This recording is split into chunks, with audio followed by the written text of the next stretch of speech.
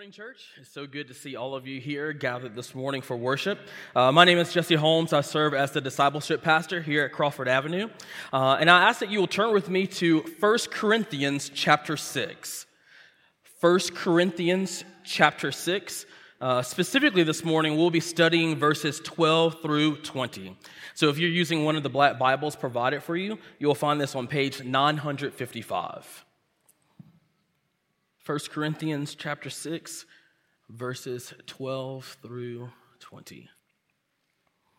And the Word of God reads, "All things are lawful for me, but not all things are helpful. All things are lawful for me, but I will not be dominated by anything.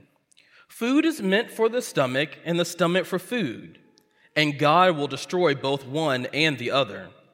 The body is not meant for sexual immorality, but for the Lord, and the Lord for the body. And God raised the Lord and will also raise us up by his power. Do you not know that your bodies are members of Christ? Shall I then take the members of Christ and make them members of a prostitute? Never. Or do you not know that he who is joined to a prostitute becomes one body with her? For, as it is written, the two will become one flesh. But he who is joined to the Lord becomes one spirit with him. Flee from sexual immorality. Every other sin a person commits is outside the body, but the sexually immoral person sins against his own body. Or do you not know that your body is a temple of the Holy Spirit within you, whom you have from God? You are not your own, for you were bought with a price. So glorify God in your body." Let's go to the Lord in prayer. Gracious God, we come to you asking for your help by the power of the Holy Spirit. As we dive into your word, we just pray and ask that by the power of the Holy Spirit, that you will give us great understanding, that we might know and commit to living a life that honors you. Father, I ask that you will help me now to speak with clarity. Help me to be concise. I pray that you will be honored and glorified in all the things said and done. It's in Jesus' name we pray. Amen. Well, if you've not figured it out, this morning we're going to be talking about sex and sexual immorality. And it's a topic that can be very uncomfortable, right? It can also dig up emotions like shame and guilt. And unfortunately, as a result, a lot of churches don't talk about such a topic. But I'm grateful to be a part of a church that understands the need to address such a topic and does not shy away.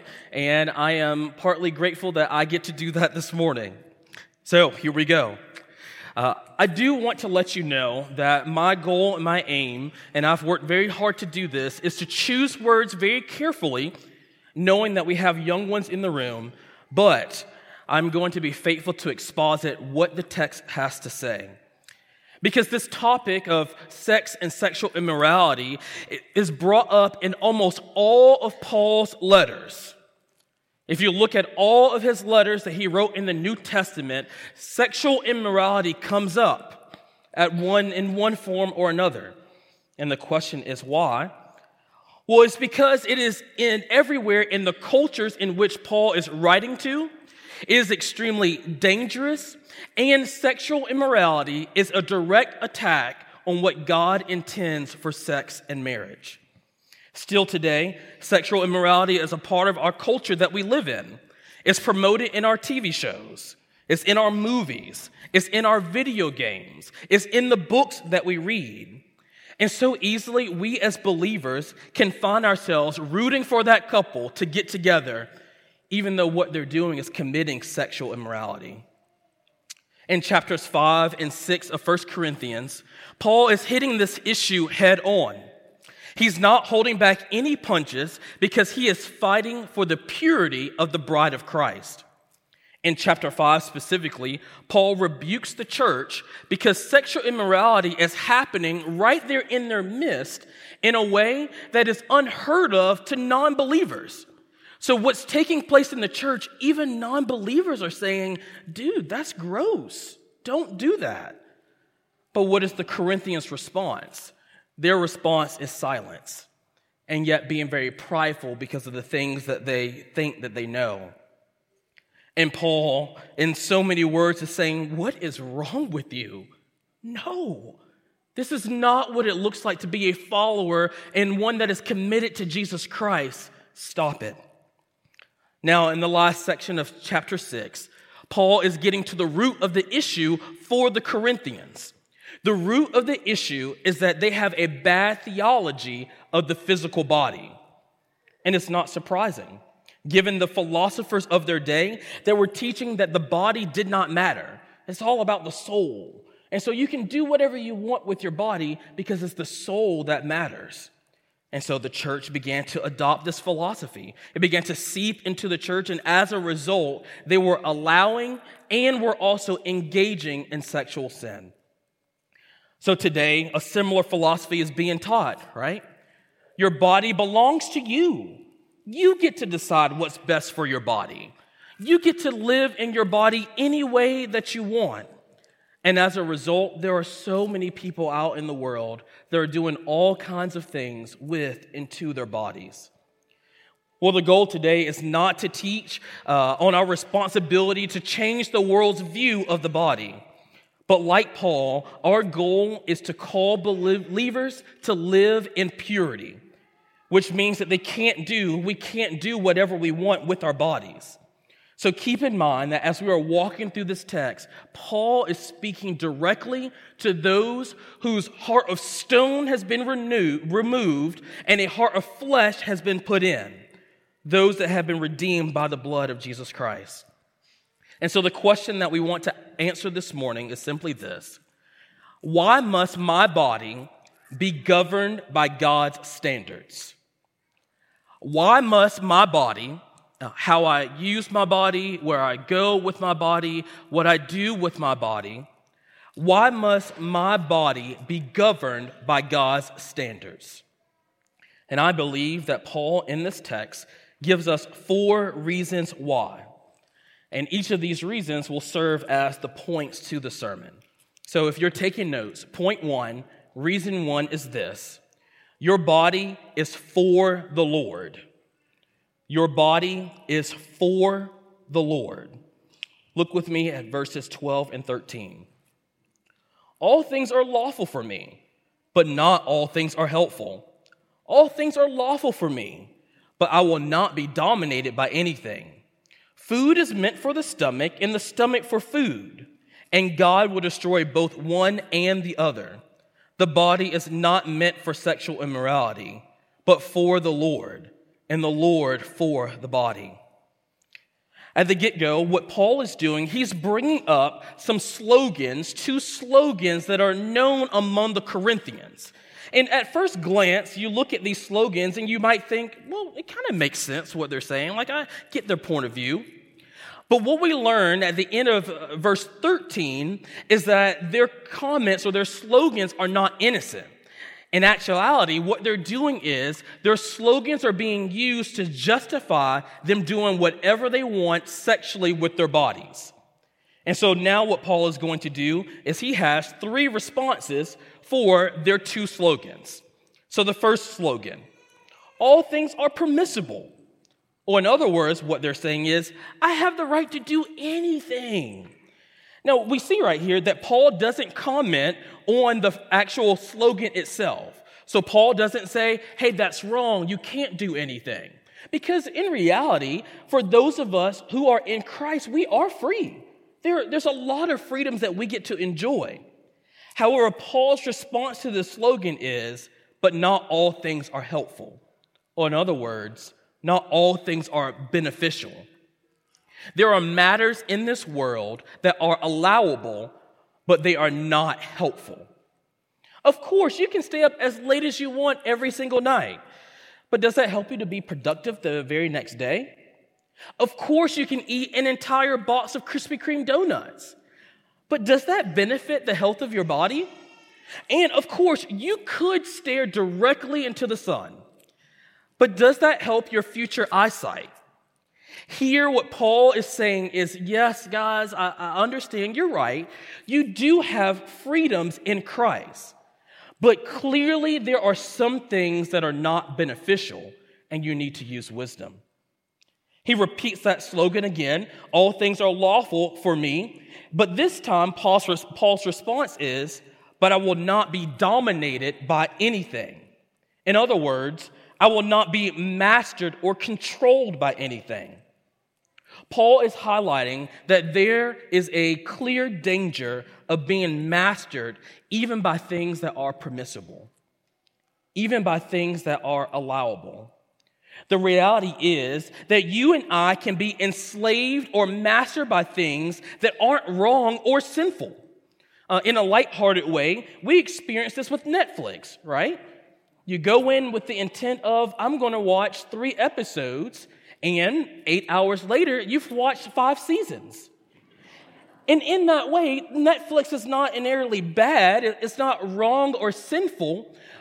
But as humans, there's times where good things can enslave us or overpower us.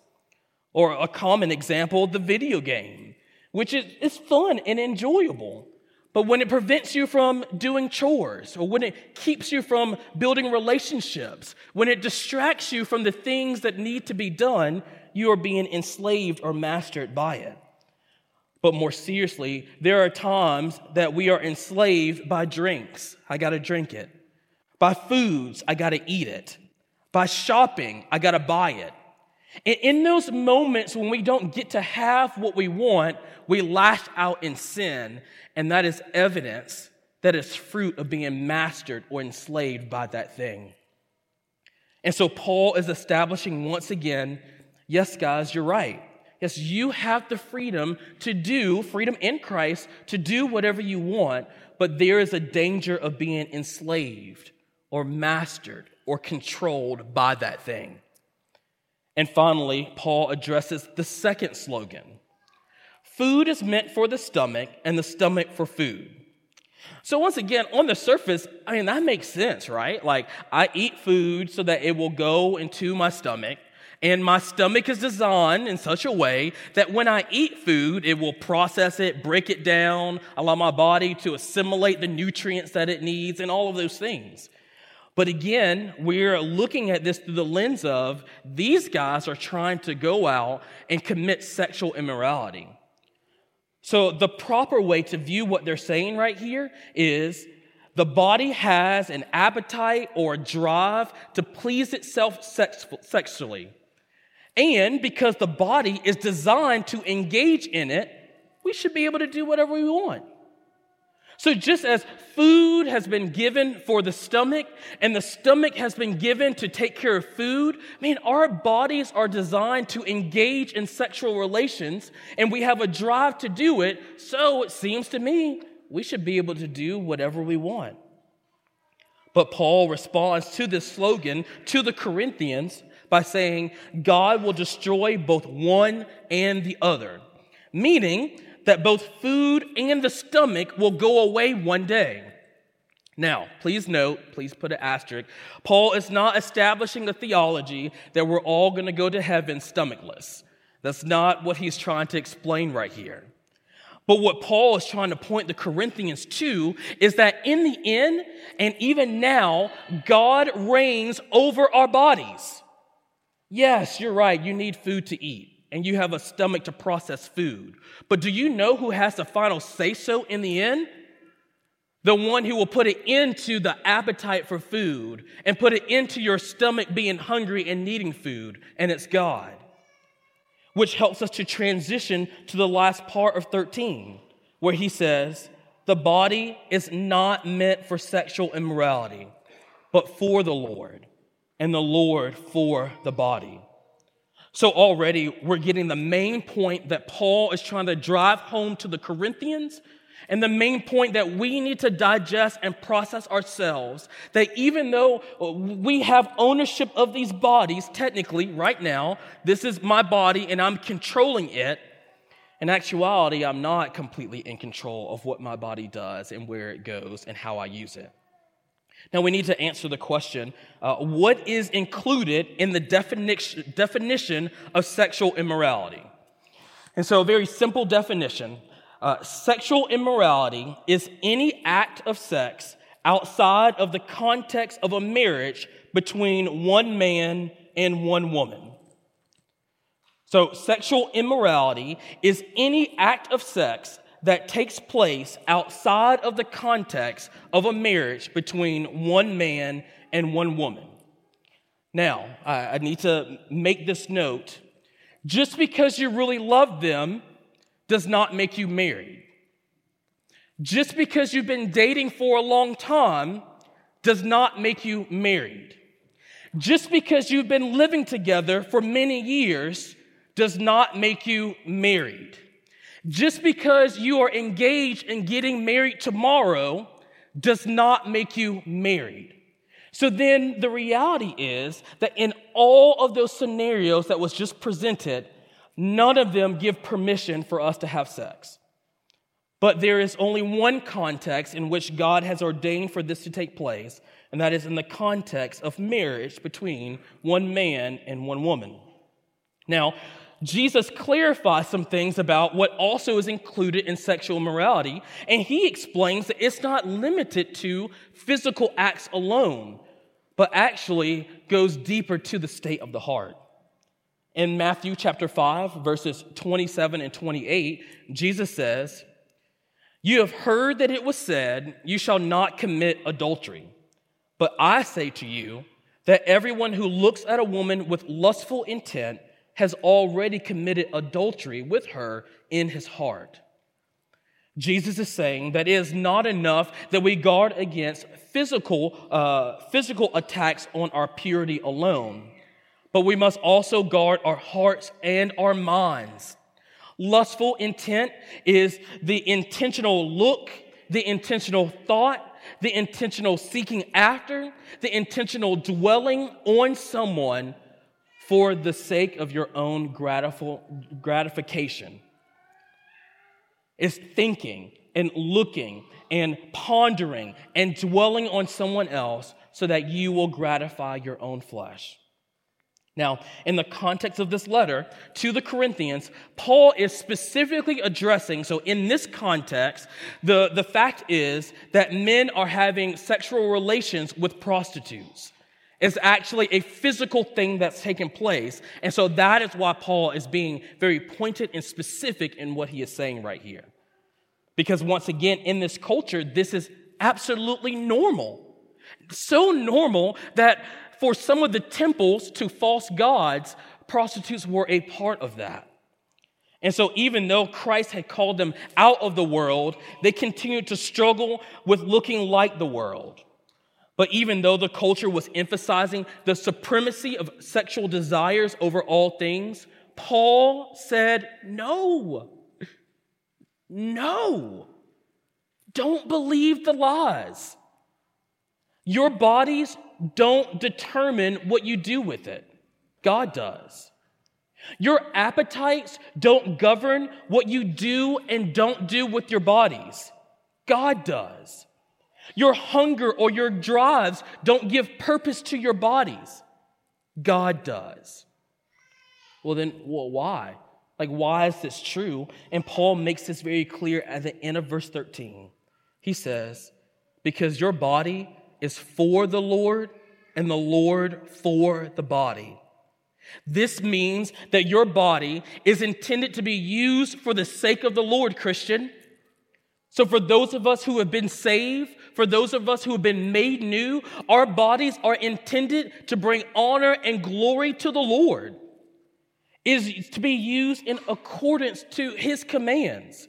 It is to be used to honor him and to make him known. The Lord Jesus Christ is the one that determines how the Christian body is to be used, and not anything else. But also we see in this text that the Lord is for the body. And this means that Jesus inhabits and gives life and purpose to our bodies. And so the body is for Christ, and that it belongs to him and is purposed to serve him. And Christ indwells and gives life to our bodies. As we said before, and we live in a world where the opposite of this message is constantly being proclaimed. It's easy to get wrapped up in the false reality of the world, And so we must teach ourselves, our young men and our young women, to say no. No. This is not the reality that we exist in, because we have been saved, we have been redeemed, we have been renewed in Christ Jesus, and our bodies have been given a purpose by God himself. So, why should I use my body to be, why should the use of my body be governed by God's standards? Well, it's because your body is for the Lord. Second reason, your body is united with Christ. Your body is united with Christ, with the Lord Jesus Christ. Let's look at verses 14 through 17. And God raised the Lord and will also raise us up by his power. Do you not know that your bodies are members of Christ? Shall I then take the members of Christ and make them members of a prostitute? Never. Or do you not know that he who is joined to a prostitute becomes one body with her? For as it is written, the two will become one flesh. But he who is joined to the Lord becomes one spirit with him. So in verses 14 through 17, Paul is saying that the second reason why the Lord sets the standards is because our body is united with the Lord. So already we have seen many, many times as we've been going through our series in Romans chapters 6 through 18, that as believers, we are united with Christ. Our identity is rooted in him. Now, in these verses, what Paul is doing is giving us a deeper understanding of that union. This union is not just a spiritual union, but there is a physical union as well. Our bodies matter. What we do with our bodies, they matter. They are significant. So what we do with them tells something about what we believe about Christ and our union with him. So in verse 14, Paul establishes the value and the significance of the Christian body by giving reference to the resurrection. God the Father raised the Lord Jesus Christ. Now, how did he raise him? He raised him bodily. There was a physical form to Jesus Christ after the resurrection. Jesus was able to touch and move and do things. His body was raised. Now, if you were to read 1 Corinthians chapter 15, Paul goes into way more detail about the significance of the bodily resurrection of Jesus, but he doesn't do that here right now because Paul's point is that God raised the Lord Jesus Christ bodily, and not only that, but he will also raise us up bodily in the end. So if that is true, that means if God is going to raise up our physical bodies, that implies that the body matters to him. It's not just a shell that's taking care of our soul until Jesus returns, and then we break out of the shell and then go up to heaven, floating around like spirits. But the reality is that God will raise up our bodies. It will be a new and perfect body, but it will be a body nonetheless, and so the body matters. Now Paul is going to continue to move further in verse 15 to start to draw from the imagery of marriage to again point to the significance of the body and how the body is united with Christ. He says this in verse 15. Do you not know? This is quickly a rhetorical question. They do know. And so in other words, he's saying, guys, you should know this. I'm about to say something that is very duh. This is like basic about our faith. Do you not know that your bodies are members of Christ? Our union with Christ has joined us with him in such a way that you are no longer seen as individual bodies operating on your own, but collectively together, we are the body of Christ. Like each of us are members of Christ. Now, this isn't like the Power Rangers where they combine their individual Zords and make a Megazord. This isn't like Captain Planet where we get our rings and our ring powers together form Christ Jesus and his body. We are members of the body in Christ in that we represent Christ in how we steward our bodies. And what we do with our bodies, it represents who Christ is. And so if we steward them well, what we're doing is we're displaying and proclaiming to the world the good truth of Jesus Christ. But when we don't steward our bodies well, we're proclaiming the opposite. And so this union is what Christ has done, and it's not just a spiritual union, but it's a physical union that has taken place. And so we are connected to Christ Jesus. And so what we do with our bodies has a direct callback. It points to Jesus Christ in some way, because our union is not just physical, it's not just spiritual, it's physical. So if this is true, now let's get back to sexual immorality. Paul says then, he continues in verse 15, "Shall I then take the members of Christ and make them members of a prostitute?" And he has an exclamation, "Never!" Which we would hopefully all agree to. Now, definition. What is a prostitute? A prostitute is someone that has made their profession in leading men and women into sexual immorality. So a prostitute is someone that has made their job to lead men and women to commit sexual immorality. Now, contextually, in the context of 1 Corinthians, it is the men going after female prostitutes. This profession represents the total and utter rebellion against God. Like, this profession is saying, God, I don't care about how you ordered things in the world. I don't care about what you've said is right and wrong. This is what I want to do. It undermines God's intention for sex in the context of marriage alone. So Paul is saying here, he is saying that giving into sexual immorality is likened to uniting Christ to a prostitute. We as believers, let me break this down a little bit more. We as believers are united to Christ. So we are here and we're united to Christ. What happens in that process is our identity and who we are now defined by Christ, who we have been united to. So we have been united to Christ, so what is true of Christ is true of us. And we are Christians, little Christ, and we're reflecting Him. And so what Paul is saying is, when we commit sexual immorality, what we're doing is we are taking Christ and connecting Him to a prostitute, which means all the things that are true of the identity of a prostitute is now being applied to Christ Jesus. The identity of a prostitute is now being applied to Christ Jesus, which is why he exclaims, never. We would never do that. We would never say that's okay. We would say that's blasphemy. We would say that's against the order in which God has ordered the world. That is preposterous. And that is the reaction that Paul wants. He wants the Corinthians and he wants us to not think that sexual immorality is something that we secretly engage in behind closed doors and it has no negative impact on anyone else. It does. On the Lord Himself.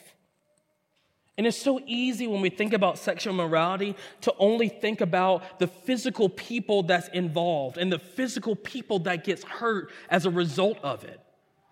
But above the husband or the wife or the kids or the family or the girlfriend or the boyfriend that's impacted by the sin of sexual immorality, the chief person that's affected is Christ Jesus Himself, who died on the cross so that you might walk in newness of life.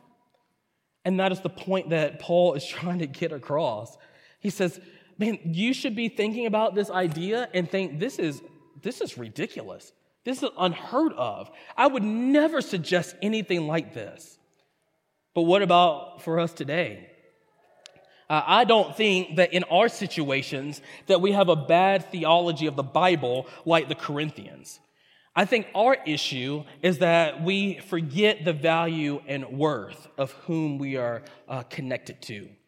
So, wives, who among you on your wedding day, before you get married, will put on your beautiful wedding dress and go to a house painting party?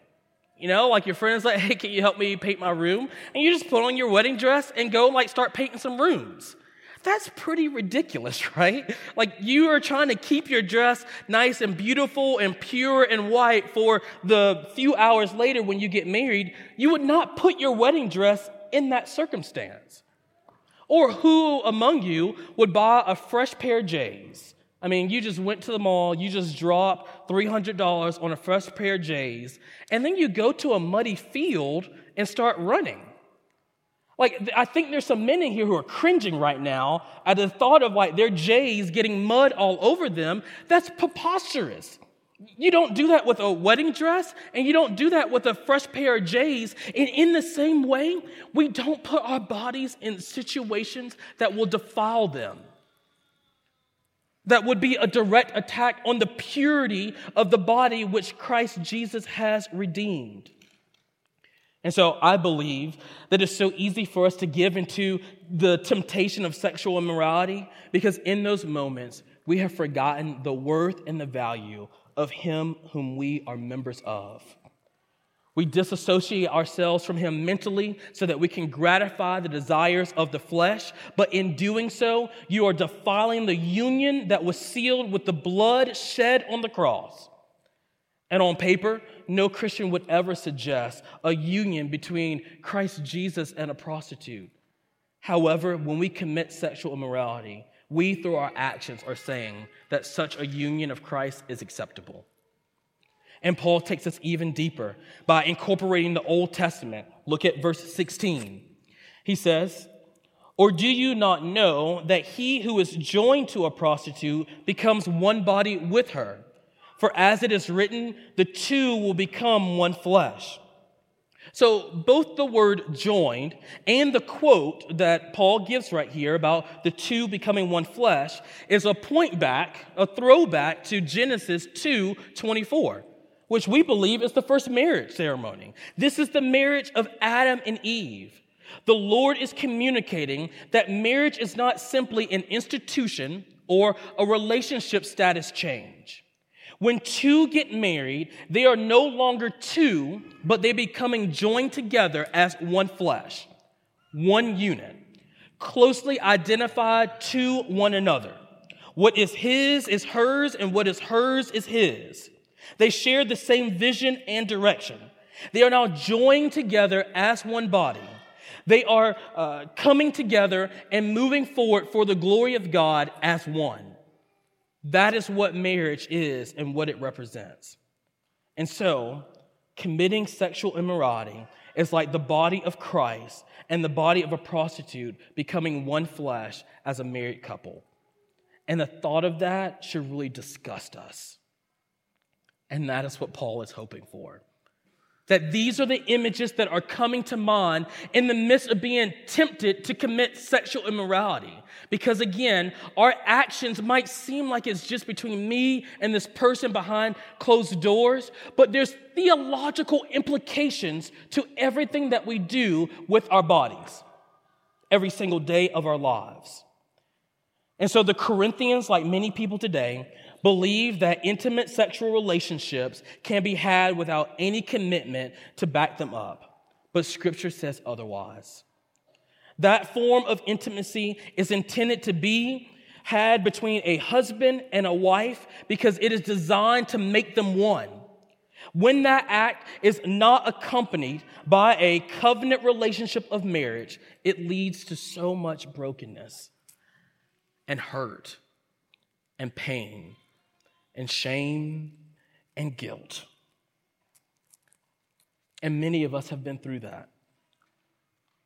And so if we were to adopt this theological, this grander vision of what sexual immorality is really about, it would hopefully give us pause. But Paul concludes in verse 17 by saying, "But he who is joined to the Lord becomes one spirit with him." And from the inside out, the body, the mind, and the soul, when we are raised from spiritual death to spiritual life, we are united with Christ. And it's a beautiful union, and it's one that we must guard well. And so why should how I use my body be governed by God's standards? Paul says, because your body is united with the Lord. Third reason, we're almost there. Third reason, your body is a temple of the Lord. The third reason why the Lord tells us what to do with our bodies is because your body is a temple of the Lord. In the first part of verse 18, we see the main point and application that Paul is getting to. He says, flee from sexual immorality. Flee from sexual immorality. Now, what does flee mean? One helpful image would be Joseph and Potiphar's wife from Genesis chapter 39, verses 6 through 18. So you might be familiar with the story. In the story, Potiphar puts Joseph in charge of everything that he has. Joseph is the number one servant. And Potiphar's like, dude, I'm so proud of you. I'm going to let you steward and take care of all the things that I have. Potiphar's wife was wanting to have a relationship with Joseph and would tempt him over and over and over again, trying to entice him to have an inappropriate relationship with her. Until one day where she literally grabs his garments, and Joseph, in that moment, thinks about this word fleeing, and he takes off so fast that the only thing that's left is the garment that she grabbed. That's fleeing. Fleeing is not asking the question, how far is too far? Fleeing is not putting yourself in a compromising situation and saying, we are strong enough to not give in. Fleeing is not making excuses or compromising on boundaries. Fleeing is literally running away so fast that you have no opportunity to give in. And if that means you leave your cell phone, go to Verizon and buy a new cell phone. If it means that you just leave your car and you just start running physically, tell your friend to go pick up your car. That is the mindset that we should have. We are so disgusted by sexual immorality that we're willing to run so fast that whatever we have is just left there, kind of like hanging in the wind because we move so fast. It just fell to the ground. That's what it means to flee. We no longer linger and wait to see, man, when will it get dangerous? Let me just hang out here. We run away. So why? Why? Paul makes it clear as he continues in verse 18. He says, every other sin a person commits is outside the body, but the sexually immoral person sins against his own body. Now, he's not saying that the sins that we commit outside our body, which would include drunkenness, that will be a part of this. It would include greed, maybe gluttony, those things. He's saying that those things happen outside the body. But there's something that is special, you can say, about sexual immorality, that it damages something on the inside. In one form is the brokenness of tying yourself to someone and then ripping yourself away from them. And as we've already seen in verses 16 and 17, the act of sex is the sealing of a covenant relationship of marriage. And so there's a oneness. And when you do that with multiple people, you're constantly ripping yourself apart and putting yourself together with someone else. Constantly being tattered over and over again. But verse 19 sheds even more light about the dangers of sexual immorality, of how it damages our own body. He says in verse 19, or do you not know that your body is a temple of the Holy Spirit within you? Let's stop right there. So Paul right here is pointing back to the Old Testament. In the Old Testament, the temple was established to be the dwelling place of God. It was a place of worship, a place to honor the Lord. It was also intended to be a means by which those who did not know God can come and learn about Him. And so in the same way, because of what Christ Jesus has done, because of our profession of faith, the Holy Spirit has been placed in us, and so now we are the temple of the Holy Spirit dwelling in us. So when he is talking about sinning against yourself, those priests and those Levites who were in charge of taking care of the temple, making sure that things were kept in order, making sure that things were clean and honored the Lord, it would be unfathomable for them to start writing on the walls or knocking stuff over or defiling, messing up the temple. People would be like, what are you doing? The Lord is here. This is where we come to worship. Don't do that. And so Paul is saying, you are the temple.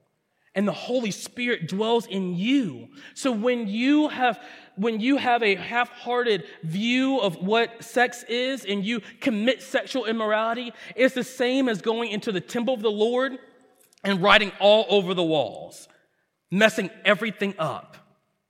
And it's easy to not think about that. Like the Holy Spirit kind of seems like a mystical thing, a spirit, and we just don't think about it.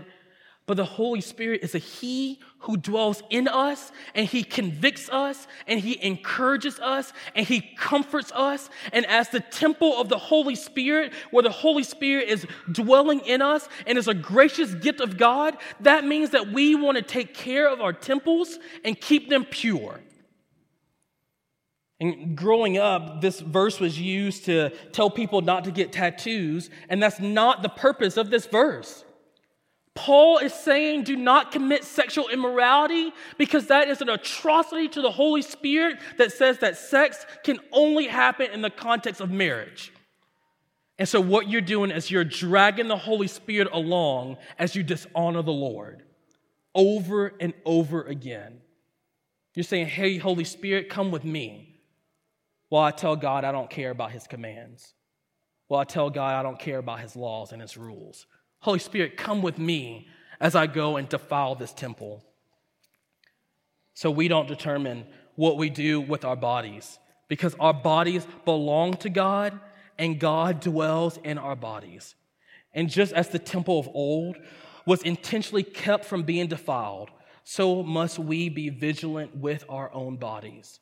Because we are also the temple.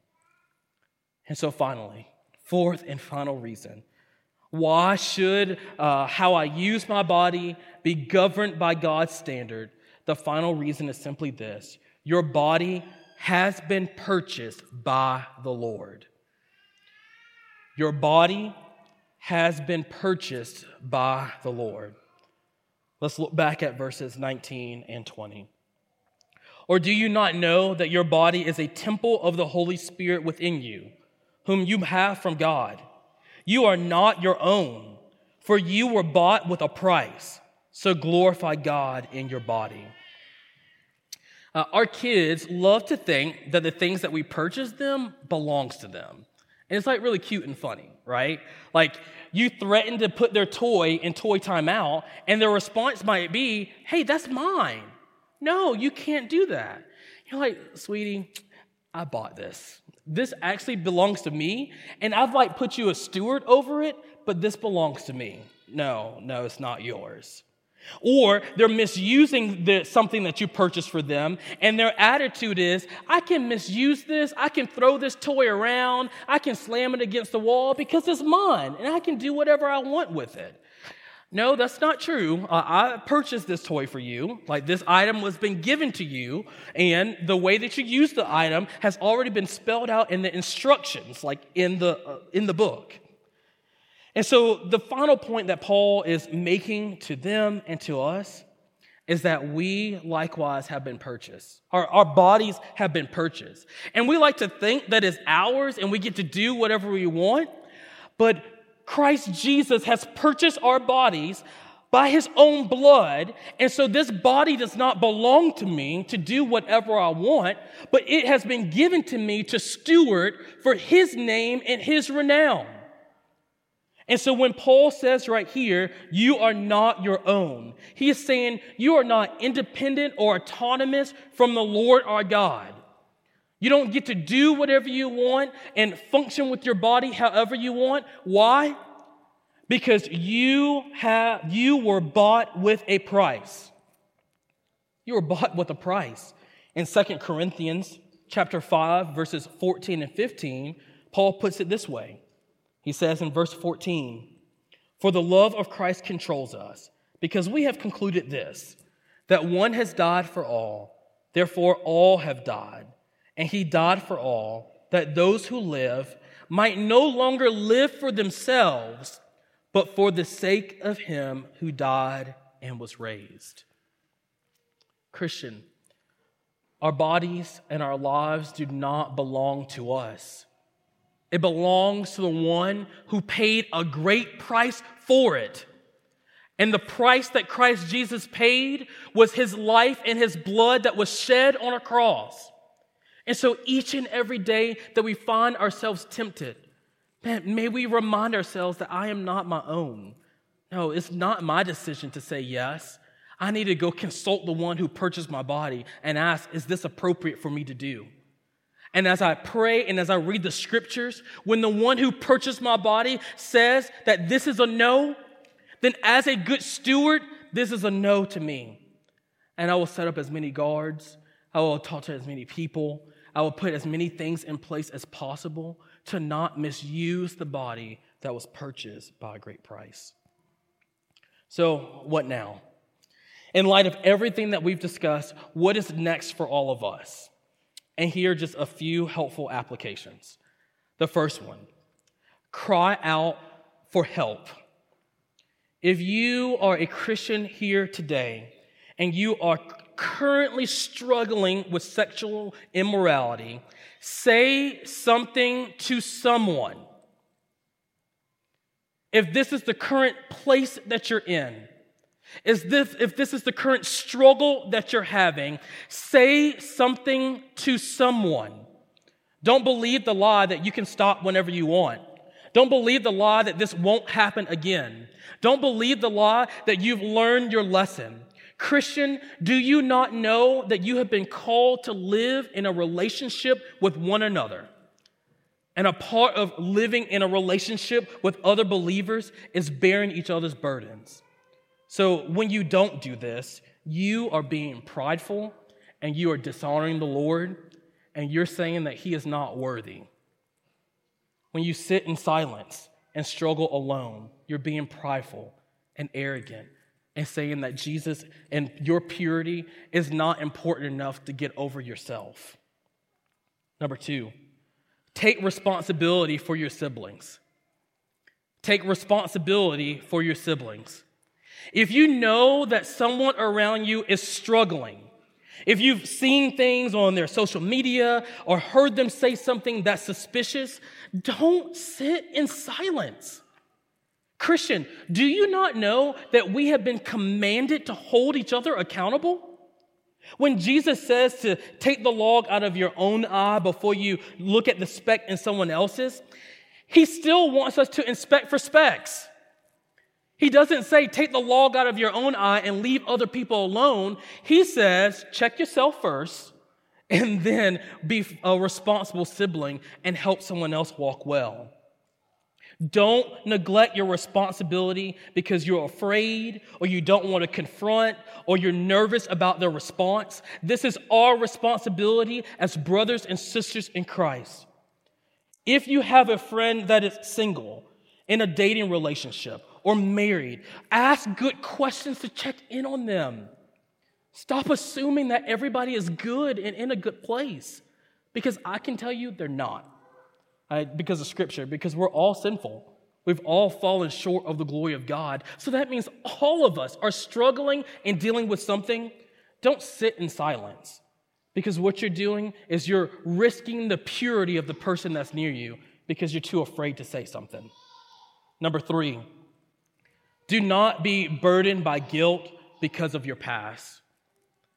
And if you have been sexually immoral in your past, and you have confessed your sin and repented of that sin, and you're now walking in newness of life, do not be burdened by that guilt over and over again. Christian, do you not know that you are set free from guilt and the guilt and shame of your past because of what Christ Jesus has done on the cross? So don't play those mistakes over and over again. Just as Jesus told the woman caught in adultery, go and sin no more. 4, pray. All of us need to be going to the Father and asking Him to help guard our heart and our mind as we live in a world that's constantly tempting us to walk contrary to the commands of God. And if you're sitting here and you think that will never be me, you're prideful and you're foolish. And you need to pray and ask the Lord to guard your heart and your mind every single day. Every single day, that should be our prayer. But not only that, not just for ourselves, but we should be praying for one another, asking God to protect and guard the hearts and our minds of our neighbors and our friends and our kids and our co-workers. We should be praying in such a way. Christian, do you not know that the Father loves you and you are his child, and he is faithful to help you escape from any form of temptation you may be facing? So pray. And finally, number 5, if you are a person here today that does not know Christ, you might be sitting here like, this is some crazy stuff. Like, what are they talking about? Why in the world would you not use your body and do whatever you want? Point 5 is this: Christ Jesus is worthy. We've said this over and over again, but there was a time in which all of us who are believers were far from God, doing whatever we wanted to, going wherever we wanted, saying and thinking whatever we wanted. We thought that we were living the good life, but we were miserable. We were separated from the Father without purpose and without hope. And by the grace of God, he opened our eyes that we might behold the beauty of Jesus Christ and the reality that he sent his Son to live a perfect life, to proclaim hope and deliverance in him, and died on a cross and rose again and is now seated on the right-hand side of the Father, that those who confess and repent of their sin might have newness of life. A Christ like that is worthy. And we will live on this earth for maybe 80, 90, 100 years, but that is nothing compared to the eternity that's to come. And so, for 80, 90, 100 years, we will commit to being sexually pure, to not committing sexual immorality, because the glory of God is worth more than the temporary pleasures of this short life on this earth. And so, church, you are not your own, for you were bought with a price. So glorify God in your body. Let's pray. Father, we need your help. Father, we are tempted, whether we want to admit it or not, all the time by the things of this world. And the only way that we can say no to sin and yes to you and your commands is with your help. The strength to follow your commands can never come from us, but only comes from you. So will you give us that strength to walk in this newness of life? Will you help us as a church here at Crawford Avenue to love each other so well that we're in each other's business and able to encourage one another to walk faithfully? Will you help us to get over pride and arrogance that keeps us silent and help us to be open and honest? Will you help us to get over our pride and our fear and engage one another intentionally in asking good questions? Will you help us to be a church that cares about purity, the purity of your bride, and help us to do whatever it takes that we might walk in a way that brings you honor and glory? Thank you for your help as we went through this text. We just pray that you will help us to continuously walk in a way that makes you known. It's in Jesus' name we pray.